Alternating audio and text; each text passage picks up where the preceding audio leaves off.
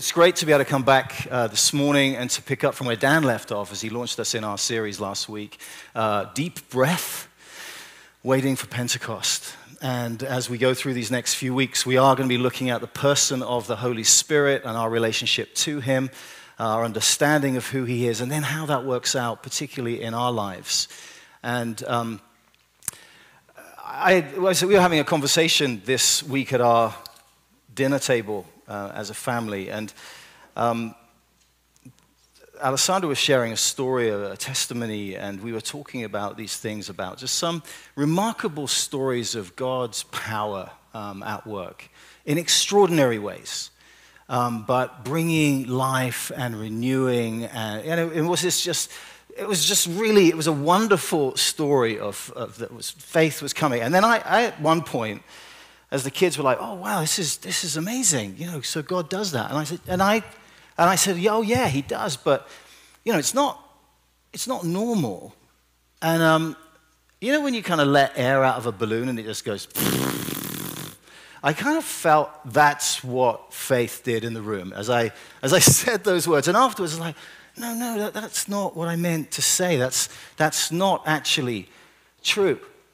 What I meant to say was, well, that's not normative. That's not maybe often what our experience, whether it's true or not, that might not be our experience, but that is actually the normal. That is what we're made and who we're made to be and how we're made to live.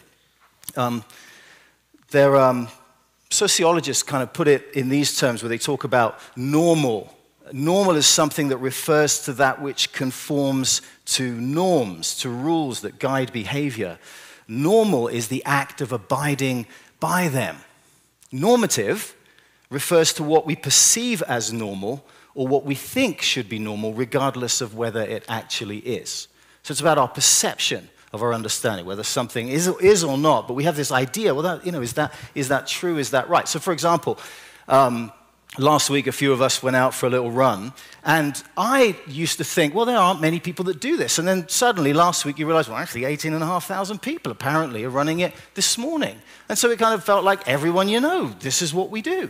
But that's probably not normal. That's probably not, that was my experience of what it is, but it might not necessarily be normal for many people to be out at that time doing something like that.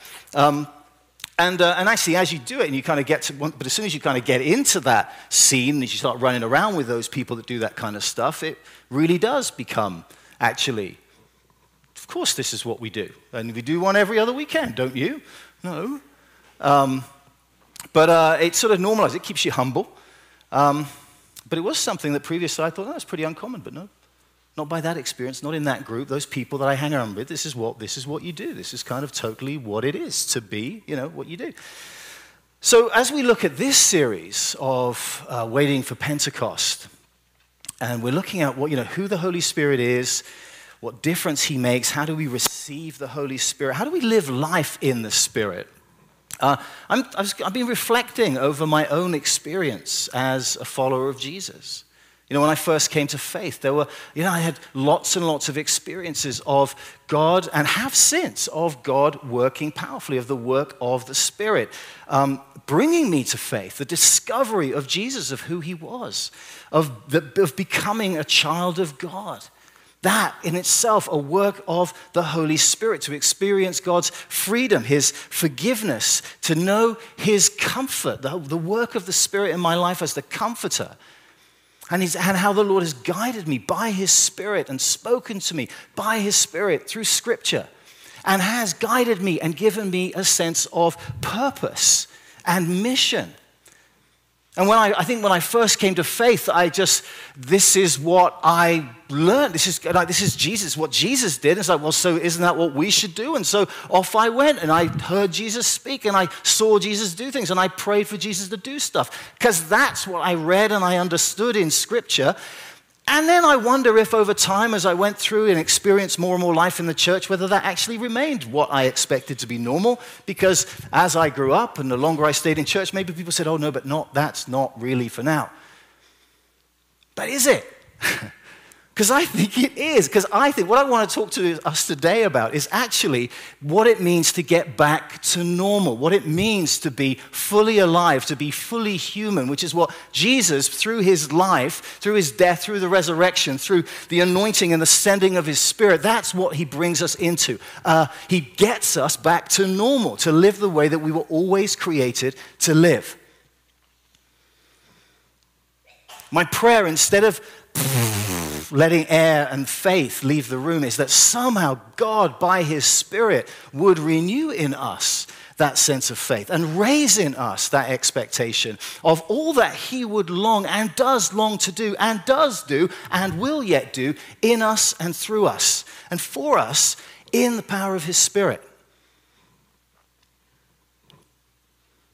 You know, as we read Scripture and as we come to faith and we come to know Jesus and we come and we long to become like Jesus, we want to be about the stuff that Jesus was about, don't we? But is it possible? I mean, we have an understanding when we come to understanding the Holy Spirit, and we think, we know the creeds, we can recite the creeds, we can refer to him as, the third person of the Trinity, but it feels a little two-dimensional. We might know that stuff, but how does that affect our day-to-day lives? Our relationship with Jesus and through the Holy Spirit. What is that to be? What does that look like? What does it feel like? How does that translate daily in our walk with him? And I think often there's a tendency that we base that understanding, we form a whole theology around, we talk in terms of, the gifts of the Spirit, or character, those change, the fruits of the Spirit. And so we start looking at our lives and say, that's the evidence of the work of the Spirit, and that's how he works. But it kind of comes a bit me-centric, doesn't it? And it's not actually the right starting place for us to understand the relationship that we are to have and that Jesus intends for us to live with his Spirit. And so we do better, and we're meant to look at Jesus himself and look at his relationship to the Holy Spirit. And when we look at his life, and I'm going to take us through a little journey, we're going to look at his life and from his birth and his growing up to his baptism and his ministry and all these different phases and stages of Jesus' life. We're going to see the work of the Spirit and then understand the relationship of the Spirit to Jesus in and through that time. Now, sometimes we might say, Jesus did those things because he was God, right? Like Jesus was able to heal. Jesus lived the life that he did. He lived in obedience to God. Well, because he was God, duh. But that doesn't help us, does it? I mean, yes, that's true. Yes, he was. But that's not actually great news for us. If Jesus only did this and he only lived this because he was God, and that means he drew on his divinity, then what hope is there for us, actually? But what I want us to understand today is that Jesus, fully God and fully human, but as he lived his life here on earth, as he went through his birth, his growth, and all these different stages of his life, he did so as one constrained by the Holy Spirit, fully surrendered to the work of the Holy Spirit in his life, that he laid aside his divine nature, but he lived and worked out of it as a human, fully human, going through these experiences as we do, so that we, in turn, can look at his life and have hope and see what it is to be fully human, what it is to get back to normal and live a life in the power of his Spirit, the more and the even greater life that he has for all of us.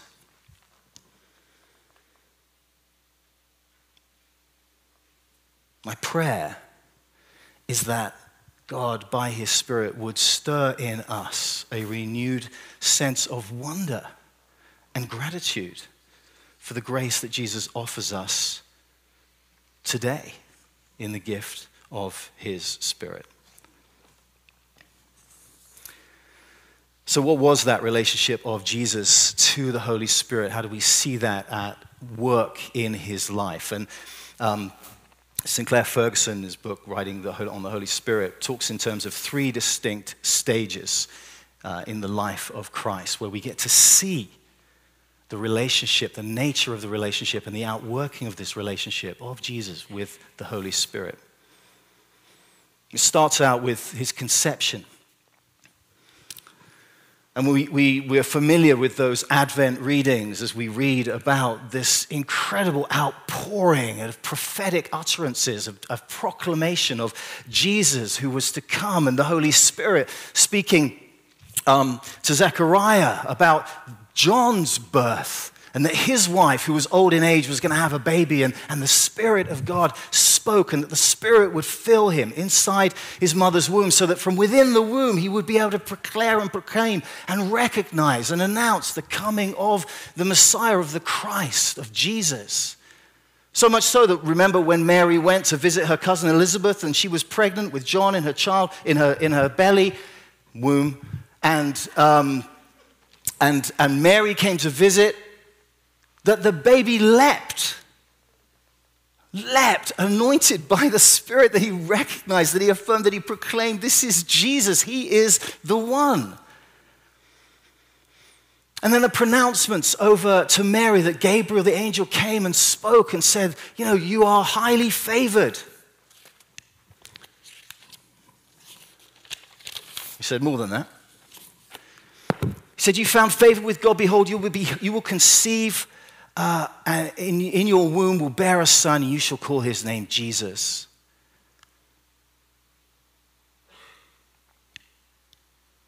And later, Elizabeth, as I've said, she herself, filled with the Holy Spirit. Blessed are you among women. Blessed is the fruit of your womb. But it wasn't just at the time of Jesus' birth, of course. It was pronounced hundreds of years before. The prophet Isaiah spoke of it.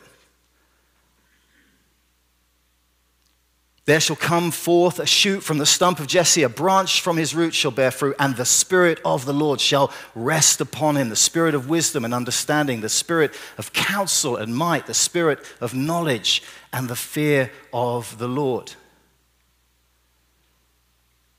And so Jesus was born, he was pronounced, he was promised, he was conceived of the Holy Spirit, like the fulfillment of this promise. And then when he was born, remember, there were more prophetic words. This is after a period of time where like nothing had been spoken, it had been silence, tumbleweed stuff, nothing. And then in the wonderful birth narratives, we hear all these wonderful stories and this prophetic utterances. Remember Simeon and Anna in the temple when Jesus is taken to the temple. It had been revealed to him in the Holy Spirit that he would not see death, and that he had seen the Lord's Christ, and he came in the Spirit to the temple. When the parents brought in the child Jesus to do for him according to the custom of the law, he took him in his arms and blessed God and said, Lord, now you are letting your servant depart in peace according to your word, for my eyes have seen your salvation. This is it. This is what you promised. I'm seeing it. And it was by the Spirit of God that he recognized it. And Anna, remember, she spent her time in the temple praising and worshiping and fasting and praying. And coming up at that very hour when Jesus was in the temple, she began to give thanks to God and speak of him to all who were waiting for the redemption of Jerusalem. Remarkable work of the Holy Spirit in the life of Jesus, in conception, in his birth, and then in his growth, in his maturing as a young boy. See, Jesus was constrained. We sang it in that song, right? Come thou font, that I would be forever constrained. Like Jesus was held within what some theologians like this force field of the Holy Spirit that guided and carried him through his life, that in every phase of his life, as a baby, as a young child, as an adolescent, in the Spirit, he had everything he needed for that stage of his life. Do you remember where Jesus goes to his parents are looking for him, but as he's a young boy and he's growing up, and people were amazed at his understanding and at his answers. And we read in Luke 2, Jesus increased in wisdom and in stature and in favor with God and man. He grew and matured. He was never alone. He was, as the theologian Basil of Caesarea says, he had the inseparable companion of the Holy Spirit throughout his life and throughout his childhood. And then, as we get to this morning, as we come to the baptism of Jesus, we see this anointing for ministry. So if you get your Bibles, I'm going to be jumping all over the place, but this is a story about Jesus' baptism, where when all the people were being baptized, Jesus also had been baptized and was praying. It says the heavens were opened, and the Holy Spirit descended on him in bodily form like a dove, and a voice came from heaven. You are my beloved Son. With you I am well pleased. The anointing of Jesus at the outset, the launching of his ministry, of his public ministry. We don't read actually anything, do we, about Jesus in his sort of before this in terms of his ministry. From this point, from this moment, Jesus is launched in ministry, where he is anointed by the Holy Spirit for this time, for this moment, for this purpose. John the Baptist has said, I'm going to baptize you with water, but one is coming after me who will baptize you with the Holy Spirit. Isn't it a beautiful thing, actually, as we read these words? We can skip over them, but Jesus is there and he's praying, the heavens open, and he hears the words of his Father saying, you are my beloved Son, and with you I am well pleased. Jesus hadn't at that point healed anyone. He hadn't preached any knockout sermons. He hadn't served anyone. He hadn't restored sight to anybody. And at that point, God said and affirmed to him, you are my beloved Son, and with you I am well pleased. Isn't that a beautiful message for all of us as adopted children of God, that we receive God's full pleasure, not for anything that we have done or could do, but for who we are as his children, our status before him as children of God. We are accepted and we are loved because we are in Christ. And there is nothing that we could do to add to that. And so Jesus goes to be baptized. Well, baptism was to be, as John said, to be baptized, to be cleansed from your sins and be baptized. Well, Jesus, did he need to be baptized? Did he have sins that he needed to be cleansed of? Well, the answer to that is no. Jesus didn't. He was constrained. Jesus lived a perfect life within the power of the Spirit, constrained by the Spirit that he lived, that he was without sin. When Jesus was baptized, it wasn't a cleansing for Jesus, but it was a picture for us,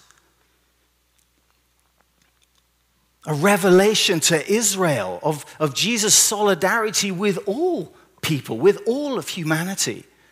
To be baptized was to go into the water to die and to be born again. It was a point towards the cross. It was a step towards what Jesus would ultimately do for us in dying and rising again. And the significance of where, Jesus is in the Jordan. He's going to be baptized in the Jordan. Well, what does the Jordan mean to the people of Israel? It's where they received their inheritance.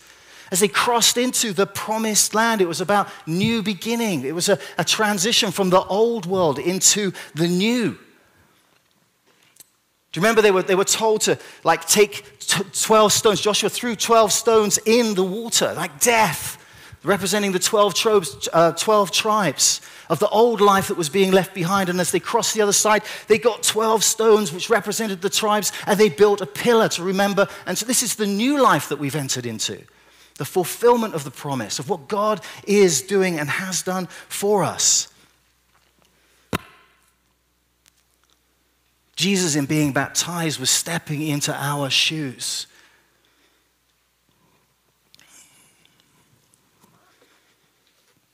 And from that point, and in the words that were spoken over him, we're connected with the words of the Psalm 2, where the psalmist writes, "The Lord said to me, you are my son, today I have begotten you." And also with Isaiah 42, "Behold my servant who I uphold, my chosen, in whom my soul delights. I have put my spirit upon him, and he will bring forth justice to the nations."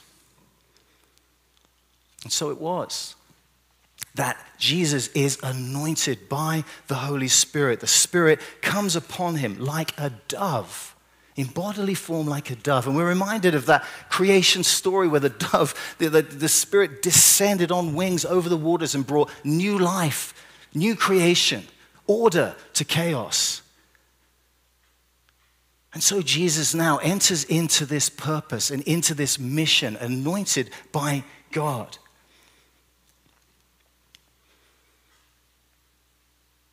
And Jesus then, full of the Holy Spirit, we read on in Luke 4, returned from the Jordan, was led by the Spirit in the wilderness, where he was tempted. Jesus was anointed by the Spirit, and his first task that was a testing place. It was the desert, the wilderness we understand in terms of that place of struggle, but it's also a place of meeting God. But in this case, Jesus is sent out where he does battle with the devil, the accuser. And again, it's the temptation is, it's interesting, we look at the temptations that were thrown at him, and each one of them actually is trying to get Jesus, hey, draw on your divinity, take me on. The devil is saying, hey, if you're the Son of God, do this. Be the God-man. But in each case, Jesus responds in his humanity. It's the Spirit of God that he draws on in his humanity to overcome everything that Satan throws against him. Now you see, where Jesus, the second Adam, succeeded and overcame the temptation, where the first Adam failed, Jesus, the second Adam, did not succumb to that temptation. And as a man filled with the Spirit, anointed by the Spirit, constrained by the Spirit of God, Jesus overcomes and he defeats Satan. See, only a man can rob Satan of what a man had given to Satan. Excuse me.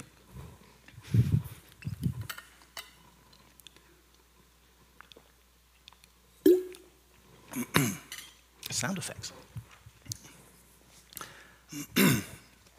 See, again, it's Jesus, fully human, fully inspired, full of the Holy Spirit, who overcomes. And that's good news for us. That's good news for us. And so Jesus is launched into it from that place. So Jesus overcomes, he defeats the enemy. And then we read that Jesus, in verse 14 of Luke 4, Jesus returned in the power of the Spirit to Galilee, where he then stands up in front of the leaders, reads from the scroll of Isaiah, and speaks to them, "The Spirit of the Lord is upon me, because he has anointed me to proclaim good news to the poor.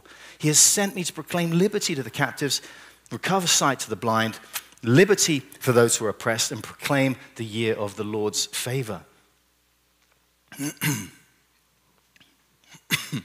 And what follows then is this ministry of Jesus that is marked by the Spirit. He proclaims the good news. Jesus does bring freedom. He speaks, he sets captives free. He opens the eyes of the blind. The lame are healed. The oppressed are set free. He casts out demons.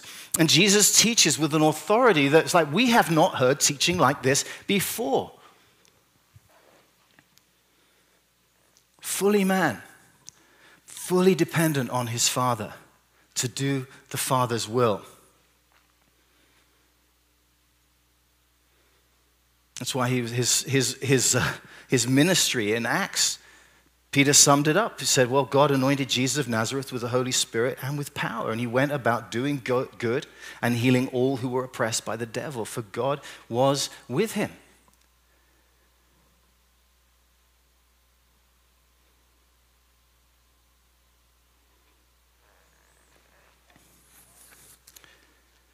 Jesus, in his conception, his birth, his growth, in his baptism, through the temptation, through his ministry, and through his death, resurrection, and ascension, filled with the Holy Spirit.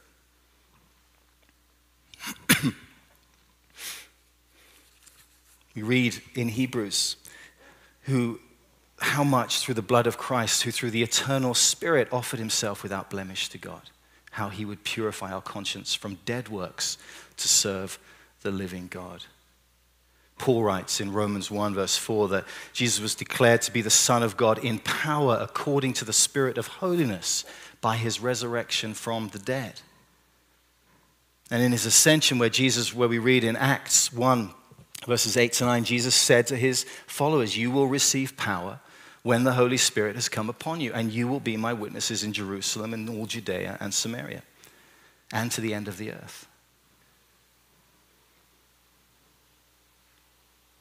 See, Jesus sets his face to the cross from his anointing as he sets the ministry, as Jesus endures the cross, his arrest, his torture, his beating, the crucifixion is endured, sustained, comforted by the Holy Spirit to death and beyond.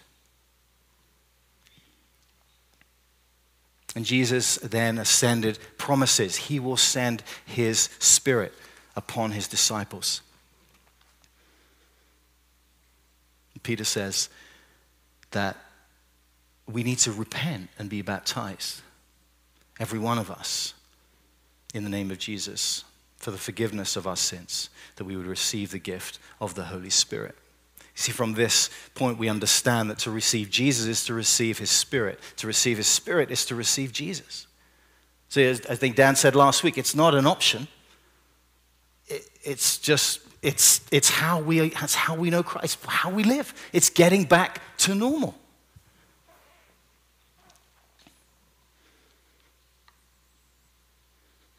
That same Spirit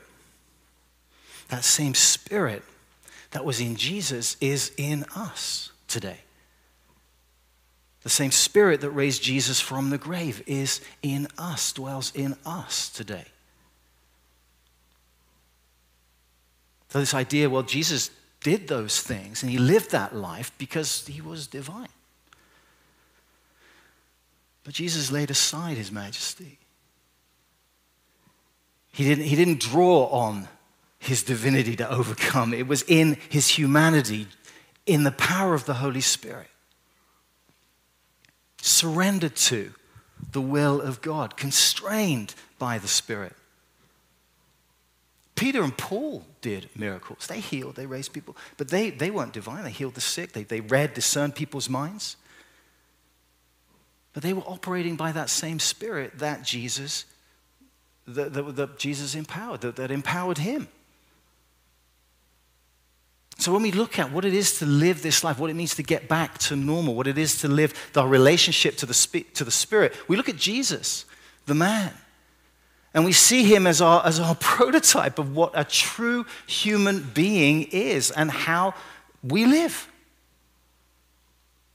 A life lived under the anointing of the Holy Spirit. That this is getting back to normal. This is what we were always made for. Have you ever kind of noticed, have you ever been in situations where you're actually pretty weary and you're going out and maybe in a place of ministry and you're leaving the house and you're going to be somewhere, you're serving, and I know all of us pretty much, we serve in one way or another. But there's something that happens when we're out there and we've got nothing of our own to give, but we come back thinking, I just feel kind of alive. I'm just renewed. Why? Because it's how we're wired. It's how we're made to live. And it's by God's Spirit that he gets us back to normal. He brings us back to that order and that relationship that we were always meant to enjoy with him.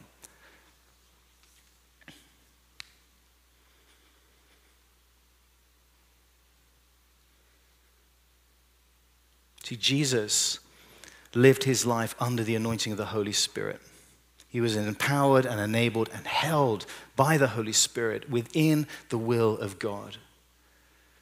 Jesus entered into and experienced the whole gamut of human experience as a man, anointed by the Holy Spirit, so that by the Spirit he could transform it.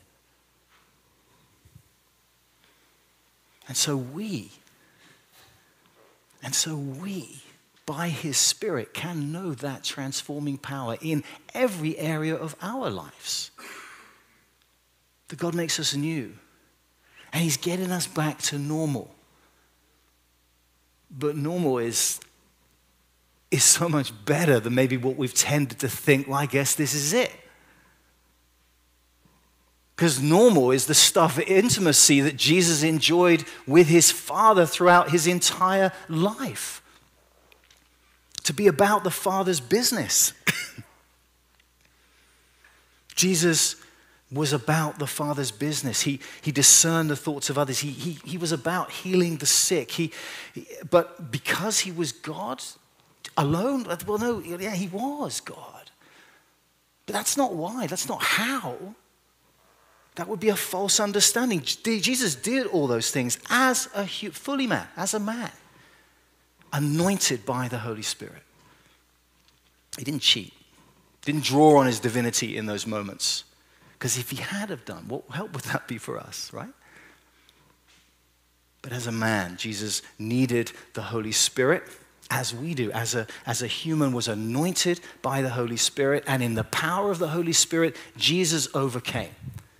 And that means that so can we. And so do we. So what does it mean for us? Is it possible? Can we, or even should we expect, without sounding a bit silly and emotional, to expect more in this life and more in our faith and our walk with God? That we can actually hope for and expect to be about and see God do even greater things in us and through us and in our world around us as we pray. When Jesus said that you will do even greater things than these, do you think he meant it? Do you think that's something that he's trying to get at for us? That, hey, don't settle for less. Don't settle for what has become normative. I want to get you back to normal, which is to get you back into that beautiful relationship with the Father. Yeah, we can experience that. I mean, what a gift. That through the indwelling of God's Spirit in us, we can know that holiness and joy. We are made right in him. We can experience the genuine humanness, the humanity of Christ that's vital for our imitation of his life. But even more of that his perfect human life would count savingly and uniquely in the place of us sinners. This is what Jesus has done for us. We're getting back to normal through the power of the Holy Spirit. We're made for this. We're made for more. Let's not sit back and settle with our hands in our pockets. Let's take our hands out of our pockets and lay our hands on people and pray, Lord, come in power and would you heal? Lord, would you do even greater things than this? Lord, would you restore sight? Would you restore faith? Would you restore marriages? Would you restore relationships? Would you restore this family? Would you renew hope? Would you build faith? Would you transform this city? Would you bring peace? Lord, come by your Spirit. Can we pray those prayers? I mean, maybe we wonder whether we should. I think we should. I think that's what Jesus is asking us. I think that's what the Spirit of God is impressing upon us and empowering us to do and inviting us into. Now, Jesus' life was unique. He had a unique purpose. None of us have come that by our lives we're going to free humanity from sin, break the power of sin, and make a way. That's not how Jesus has done that. So Jesus was uniquely empowered. He was uniquely gifted. He was uniquely anointed in that regard for what he had to do. But we're also to be about his business and about his work. And so that same Spirit is anointing upon us, is that, yeah, we too can be about the stuff that Jesus was about. Like to live the Jesus life. Now, to be invited into the so much more. That same Spirit that indwelt Jesus' earthly life, his death, his resurrection, is ours today. That same Spirit is given to us. He works on us. He works through us. He dwells in us. He's given to us. But we must be received. Jesus says, hey, all who receive me receive my Spirit, that we might glorify him. Somehow, I think we might feel there's a gap. Because if that's normal, we think, yeah, but then that because I'm not living a very normal life. Like, I want to know more of that. Maybe that's the first question. Like, do you want to know more of that in your life? I mean, ask yourself now, do I want to know more of that? Do I want to be about that stuff? Or am I just content with showing up on a Sunday and ticking a box? Or do I want to be about the kingdom purposes of God? And I know I'm weighting it, right? With the answer, the correct answer is this, right? But I do pray that is our response. Like, yes, Lord, please, more. And it's not for our sake. See, our purpose, we can know holiness and joy. We can experience and be a part of the works and the power of God. But that's not the purpose, right? That's kind of the fruit. That's the experience. That's what we will live. That'll be some of the fruits of what we get. But our purpose is to join with God's purpose. It's not actually about, we're sanctified through the work of the Holy Spirit in us. He transforms us, but he does it as we do his work. So it's like, which do we do first? Do we get sanctified, or go and be about the mission, or just actually prayer and world-engaging life are woven into the same fabric of life in the Spirit, Joel Green says. I love that. Prayer and world-engaging life are woven into the same fabric of life in the Spirit. See, life in the Spirit is not to be taken lightly, but we nurture it, we care for it. Jesus was doing what? When the Father spoke, when the heavens opened, he was praying. And the Spirit of God descended on him. He expected his disciples to do the same. We're asked and invited to do the same. When you pray, when we pause, when we invite the Holy Spirit to come daily throughout our day. Remember, we were talking about these rhythms and patterns. Lord, come, renew me, align me to your purpose. But Jesus nurtured that life through prayer and public engagement. Right? It was through prayer and mission. It was the two things together. Because it's in being about God's purpose and about God's business that he equips us and anoints us for his purpose, for his church. And for the glory of Christ, that Jesus would be exalted. The disciples, when we read about the disciples in Acts, they are serving the kingdom of God and they're praying. And there's that great verse in Acts 4 where they've just come out of prison, they come back, and then the disciples are praying and they say, Lord, look upon the threats and grant to your servants to continue to speak your word with boldness while you stretch out your hand to heal, and signs and wonders are performed through the name of your holy servant Jesus. And when they prayed, the place in which they were gathered together was shaken. They were all filled with the Holy Spirit, and continued to speak the word of God with boldness, emboldened for the purpose for which God has called us, his purpose, his works.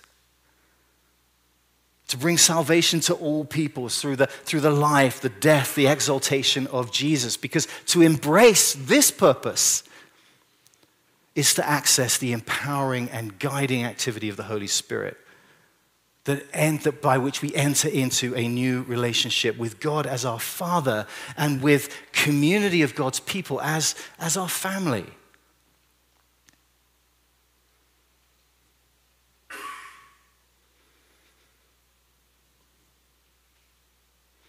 How do we get back to that main purpose? How can we know and experience that more of life that Jesus invites us into? Actually, it's about recovering God's purpose and sense of his understanding of his purpose in our lives. That we would be emboldened in our life, that we would be about seeing others come to know him, that we would be passionate. I was thinking this morning, how many times, how many people have we seen come to faith recently? I said, oh yeah, not me. But like, how many people are we telling about Jesus? Like, think about our day. I would love us to have testimonies weekly of I've had these conversations with my friends, and I just had a chance to share about Jesus. I pray, Lord, by your Spirit, would we be emboldened in our faith and to tell more about this life, this as you get us into this beautiful relationship with you for all that Jesus has done and all that he enables. Can we really expect more? Can God bring us back to, can we experience this normal? Can God get us back there? Well, it starts with a decision to embrace him without reservation. It's for us. It's a gift that is given. Jesus says you can have this, but we've got to receive it. We've got to invite it. Say, yes, Lord, I want it. I want it, like everything else. I lay it all down. I lay it down, Jesus, because I want to be about this. I want to know life. I want to close the gap. I want to close the gap, Lord, on kind of what I see and what I long for and what I'm living. I want to close the gap, Lord. I want to see more of you. So we surrender to him and we want to invite and allow him to reorient our lives to the one purpose of God. That all would be saved. That Jesus would be glorified. The hearts would be healed, relationships restored, that we would know that holiness and joy that we too and others could share in that beautiful intimacy that Jesus enjoyed with his Father throughout his entire life. And for that, we pray, come, Holy Spirit, come. Amen.